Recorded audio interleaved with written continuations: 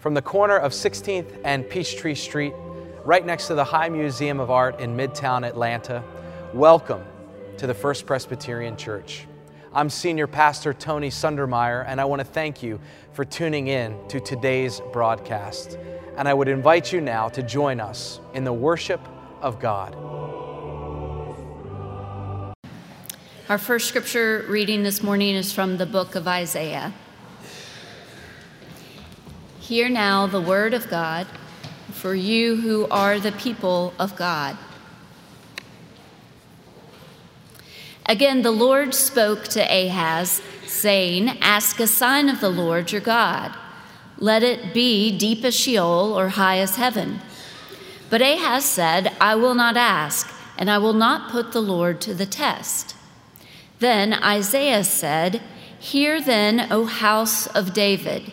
Is it too little for you to weary mortals, that you weary my God also? Therefore the Lord himself will give you a sign. Look, the young woman is with child and shall bear a son, and shall name him Emmanuel. He shall eat curds and honey by the time he knows how to refuse the evil and choose the good. For before the child knows how to refuse the evil and choose the good, the land before whose two kings you are in dread will be deserted." This is the word of the Lord. Thanks be to God. Along with the text that Jamie read for us, we also have set before us the gospel according to Matthew, the first chapter, verses 18 through 25. I'm going to encourage you, even if it's not your practice, to look for one of the pew Bibles, just to pull it out and turn to page 1 in the New Testament. Matthew is the first book of the New Testament. Mark was the first book written, but Matthew gets first place in the New Testament. And the reason I'm asking you to pull out the pew Bible and look to page 1 is because I want you to see, as Matthew 1 begins, the first 17 chapters is commonly referred to as Jesus' genealogy. It's his origin story. It's his people. It's who he belongs to, where he has come from. Those who put together the lectionary do not include the genealogy. Maybe we're thankful for that, because there are some strange names and strange stories that are attached to these people.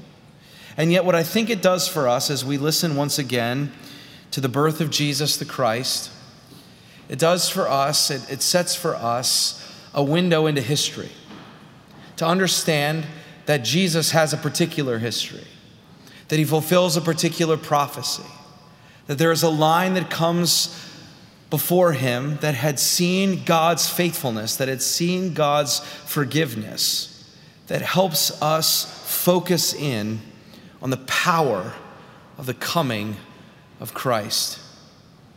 It's good to remember that there is a backstory as we hear once again these words from Matthew.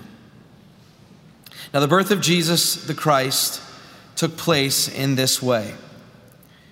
When his mother Mary had been engaged to Joseph, but before they lived together, she was found to be with child from the Holy Spirit. Her husband Joseph, being a righteous man and unwilling to expose her to public disgrace, planned to dismiss her quietly. But just when he had resolved to do this, an angel of the Lord appeared to him in a dream and said, "Joseph, son of David, do not be afraid. Take Mary as your wife, for the child conceived in her is from the Holy Spirit. She will bear a son, and you are to name him Jesus, for he will save his people from their sins." All this took place to fulfill what had been spoken by the Lord through the prophet. "Look, the young woman, the virgin, shall conceive and bear a son, and they shall name him Emmanuel," which means God is with us. When Joseph awoke from sleep, he did as the angel of the Lord commanded him. He took her as his wife, but had no marital relations with her until she had borne a son, and he named him Jesus. Friends, this is the word of the Lord. Thanks be to God. Would you join me in prayer?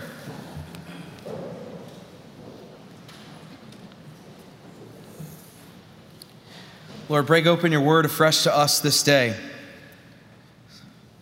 so that this old story would be received with fresh eyes and new ears and a willing and open spirit, so that we would be changed, different people than those who came into this sacred space this morning, even to be more like your Son, Jesus the Christ. It's in his name that we pray. Amen.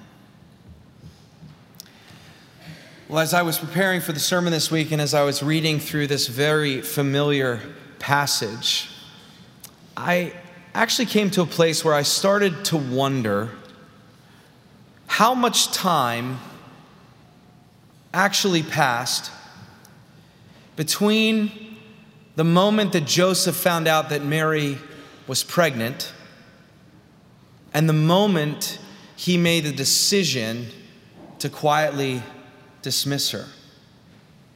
I wondered how much time, if any, was experienced between those two moments, those two decision points. Of course, when we read any text, and that includes the text I read for us this morning, Matthew chapter 1, we just roll from one verse to another without explanation, without commentary. We just read it verse to verse to verse. Verse 18, now the birth of Jesus, the Messiah, took place in this way. When his mother Mary had been engaged to Joseph, but before they lived together, she was found to be with child from the Holy Spirit. And we move immediately to verse 19. Her husband Joseph, being a righteous man and unwilling to expose her to public disgrace, planned to dismiss her quietly. But I'm wondering if there is space between those two verses. I'm wondering if there is some significant amount of time that Joseph took to process the news that Mary was pregnant.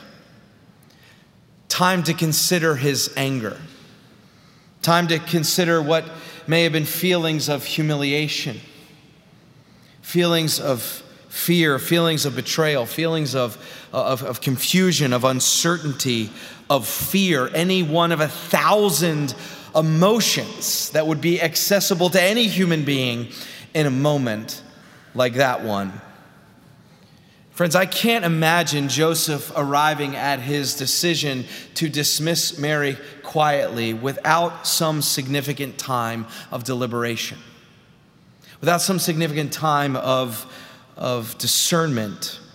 Perhaps it was hours, perhaps it was days, but perhaps it was weeks. From verse 18 to verse 19, I suspect that he took some time to make this critical crossroads decision. And as he weighed his options, Joseph knew that exposing Mary's pregnancy would most certainly put at least her reputation on the line, if not her life. Mary and Joseph's engagement was a legally binding contract. It was subject to the laws of the day. If Joseph were to expose her, she most likely would have been called deranged. Sure, Mary, you became pregnant by the power of the Holy Spirit. And at worst, she would have been convicted of adultery, perhaps even subjected to the punishment of a public stoning. Now, of course, those of us in 2019 who come to the fourth Sunday of Advent, we know the backstory. We know what we're preparing for. And we know the backstory not through the gospel writer Matthew, but through another writer, the Gospel of Luke. Whereas Matthew elevates Joseph as a central character in the Jesus origin story, it's Luke that elevates the backstory with Mary. From the Gospel of Luke, that's where we learn about the angel Gabriel. From the Gospel of Luke, that's where we learn about the Annunciation. From the Gospel of Luke, that's where we learn about Mary's courage, where we learn about her faith, where we learn about her willingness to allow God to be born in and through her. You know that story. You're here this morning in part because you know the trajectory of that narrative. The angel said to Mary, you remember, do not be afraid, for you have found favor with God. And now you will conceive in your womb and bear a son, and you will name him Jesus. But Mary said to the angel, how can this be, since I'm a young woman, since I am a virgin? And the angel said to her, the Holy Spirit will come upon you, and the power of the Most High will overshadow you. Therefore, the child to be born will be set apart. That child will be holy. He will be called the Son of God. And now your relative, your cousin Elizabeth, in her old age has also conceived. This is the 6th month for her who was said to be barren. For nothing will be impossible with God. Nothing will be impossible with God. And then Mary said, you remember these words? What Mary said? Here am I, servant of the Lord. Let it be with me according to your word. That's the backstory. It's the story that we know.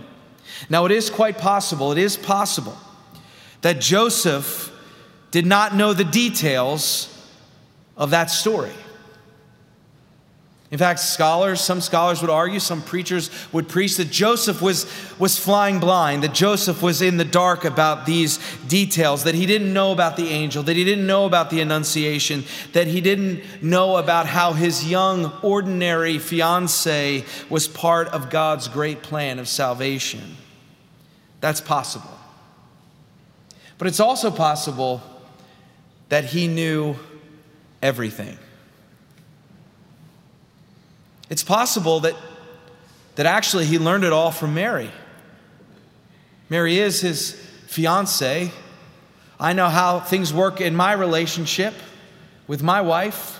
I know when we hit these kinds of moments, these crossroad moments, these moments of fear, these moments of expectancy, these moments of anxiety, I know she's the first person I want to talk to. Sure enough, Mary may have been afraid, but it is possible that Mary told Joseph everything. And I like to think from time to time that she really did. I like to think that he knew about the angel. I like to think that he knew about the Annunciation. I'd like to think that he knew about Mary's courage, that he knew about Mary's faith when she said, here am I, a servant of the Lord. And I'd like to think that went into his decision. I'd like to think that he knew the details, that he knew the backstory, that he had it all in front of him, that he had that knowledge, that he kept in front of him as he was making this decision, his deep and abiding love and commitment to Mary. I'd like to think that he also kept in front of him the absurdity of the story. I'd like to think that he kept in front of him the myriad of emotions that were swirling around inside of him. I'd like to think that he kept in front of him his recourse for legal action. With all of that in front of him, with all of it, he does not choose to put her on trial. He does not choose to put her on trial. He does not choose to humiliate her. Instead, he chooses to dismiss her quietly. And if we're paying attention, it's inevitable for us to ask the question, why? Why that choice among all the choices that were in front of him? Now, Matthew tells us that Joseph was a righteous man. And Matthew connects Joseph's decision to dismiss her quietly with his righteousness. Now, this word in the Greek has the connotation that Joseph is a guy who regularly makes the right decisions. That Joseph's a guy who regularly listens to God's voice and does what God wants him to do. He is righteous. He acts with justice and mercy. He seeks to live his life in accordance with God. He seeks to do what God asks him to do. He's righteous. And as we continue to explore the question of why this particular choice, let me suggest again how much I like to think that Joseph did know the details concerning Mary's pregnancy, right? With such knowledge, think about this. With such knowledge, perhaps his decision not to expose her Perhaps his decision to dismiss her quietly was motivated by his desire not to interfere with God's plan. Have you ever thought about that?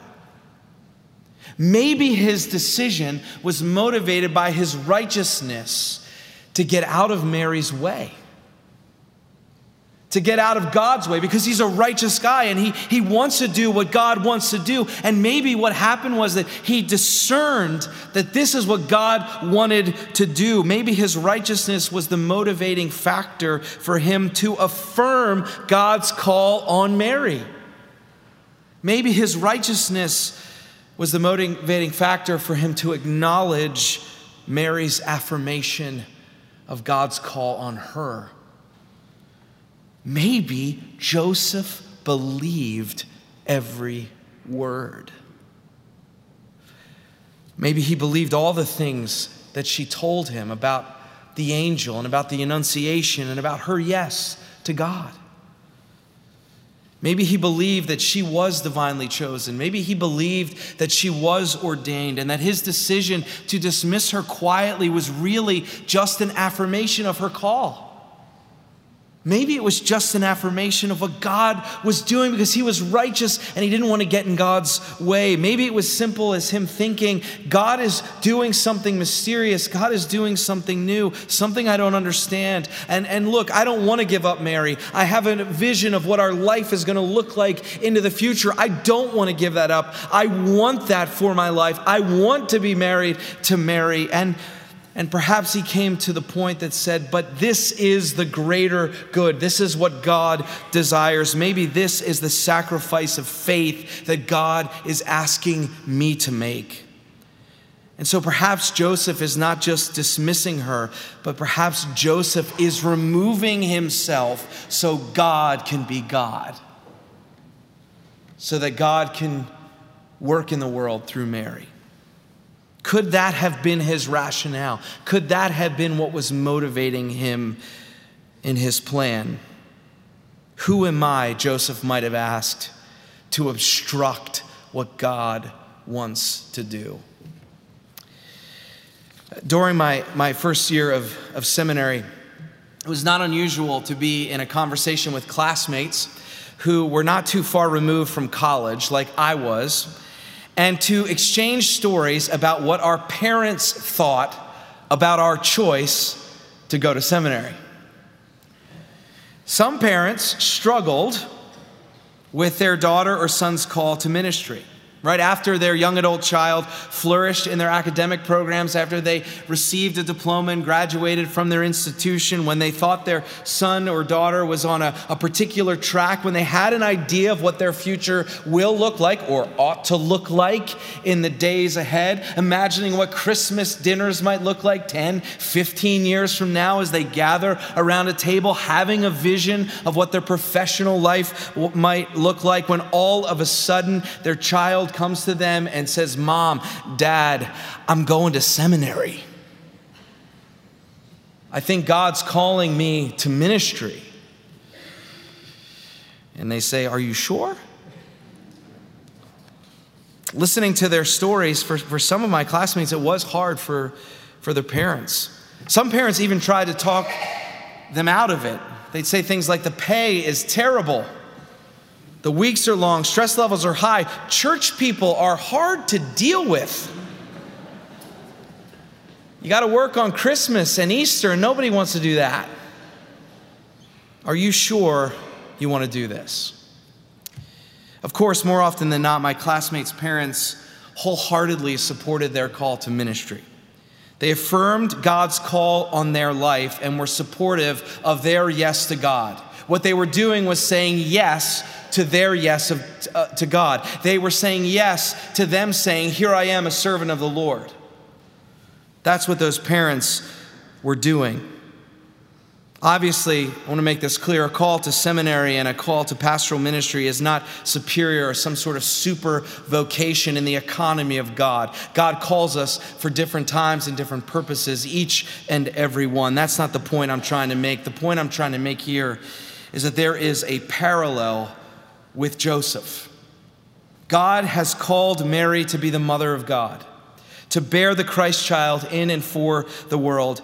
And Joseph makes the decision to let go of his plans, of what he imagined in his own minds for her and for them, to let go of his expectations of what life would have looked like with Mary. He lets go of their engagement, and he decides to trust God's promise to Mary. And he decides to trust Mary's promise to God. He decides to accept God's call on her life. He decides to say yes to her yes. And once he comes to that decision, once he comes to that moment, and you know what this is like when you're at a crossroads, when you've been carrying a heavy burden, when you have to make a hard decision and you come to that moment where you say, I know what I'm going to do. All of a sudden that burden lifts. You can sleep again. You can eat again. You can concentrate again. And that's where Joseph is. He's in that moment and he's ready to rest. He's probably looking forward to the first great night of sleep he's had in a long time, even as he knows that the prospect of tomorrow will bring life without Mary. And so he goes to bed anticipating the new normal. And then something remarkable happens. But just when he had resolved to dismiss her quietly, an angel of the Lord appeared to him in a dream and said, Joseph, son of David, do not be afraid to take Mary as your wife, for the child conceived in her is from the Holy Spirit. She will bear a son, and you are to name him Jesus, for he will save his people from their sins. And Matthew says, all of this took place to fulfill what had been spoken by the Lord through the prophet. Look, the young woman shall conceive and bear a son, and they shall name him Emmanuel, which means God is with us. What God is saying to Joseph in this dream is this: it's not just Mary that has a part in this story. Joseph, you have a part to play. Joseph, you have something to say yes to. Not just Mary, you have something to say yes to. Take Mary as your wife. Name the child Jesus. Raise him. He will save his people from their sins. You are just as much wrapped up in my plan as Mary is. What a revelation this would have been for Joseph, the righteous one.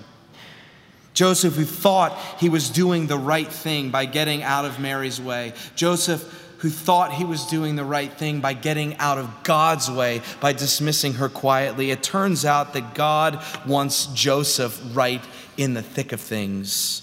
God wants Joseph right smack dab in the middle of the story. And friends, this morning I'm here to tell you, God wants the same thing for us. God wants the same thing for you and for me. God wants us right in the thick of things. God wants us right in the middle of the story. We are part of the plot line. The birth of Jesus, Emmanuel, God is with us, is not something we admire from a distance. It's not something that we admire from afar. It's not someone else's story. It's not someone else's call. It's our story. It's our call. It's our chance to be obedient. It's our chance to do justice and mercy and take righteousness to a whole new level. It's our opportunity to say yes to God. For so many of us, we teeter in this space where what we have said yes to is yes to somebody else's faith. I love that old saying in some churches that it goes like this: God doesn't have any grandchildren. God only has children. You're not saying yes to your parents' faith. You're not saying yes to their yes, or to your grandparents or great grandparents. You're not saying yes to the yes that this church makes. You're not saying yes to somebody else's yes. The invitation of Christmas is saying yes yourself, is saying, here I am, a servant of the Lord. I want to be part of this story. Let it be done unto me according to your word. It's not affirming someone else's yes. It's not affirming Mary's yes and Joseph's yes. There's a time for that. There is righteousness there. Now's the time for us to make our own yes. Now is the time to get close to the Christ child, to be part of his family, to see ourselves as part of his genealogy, part of his story, letting it shape our own at Christmas and all the days ahead. Amen.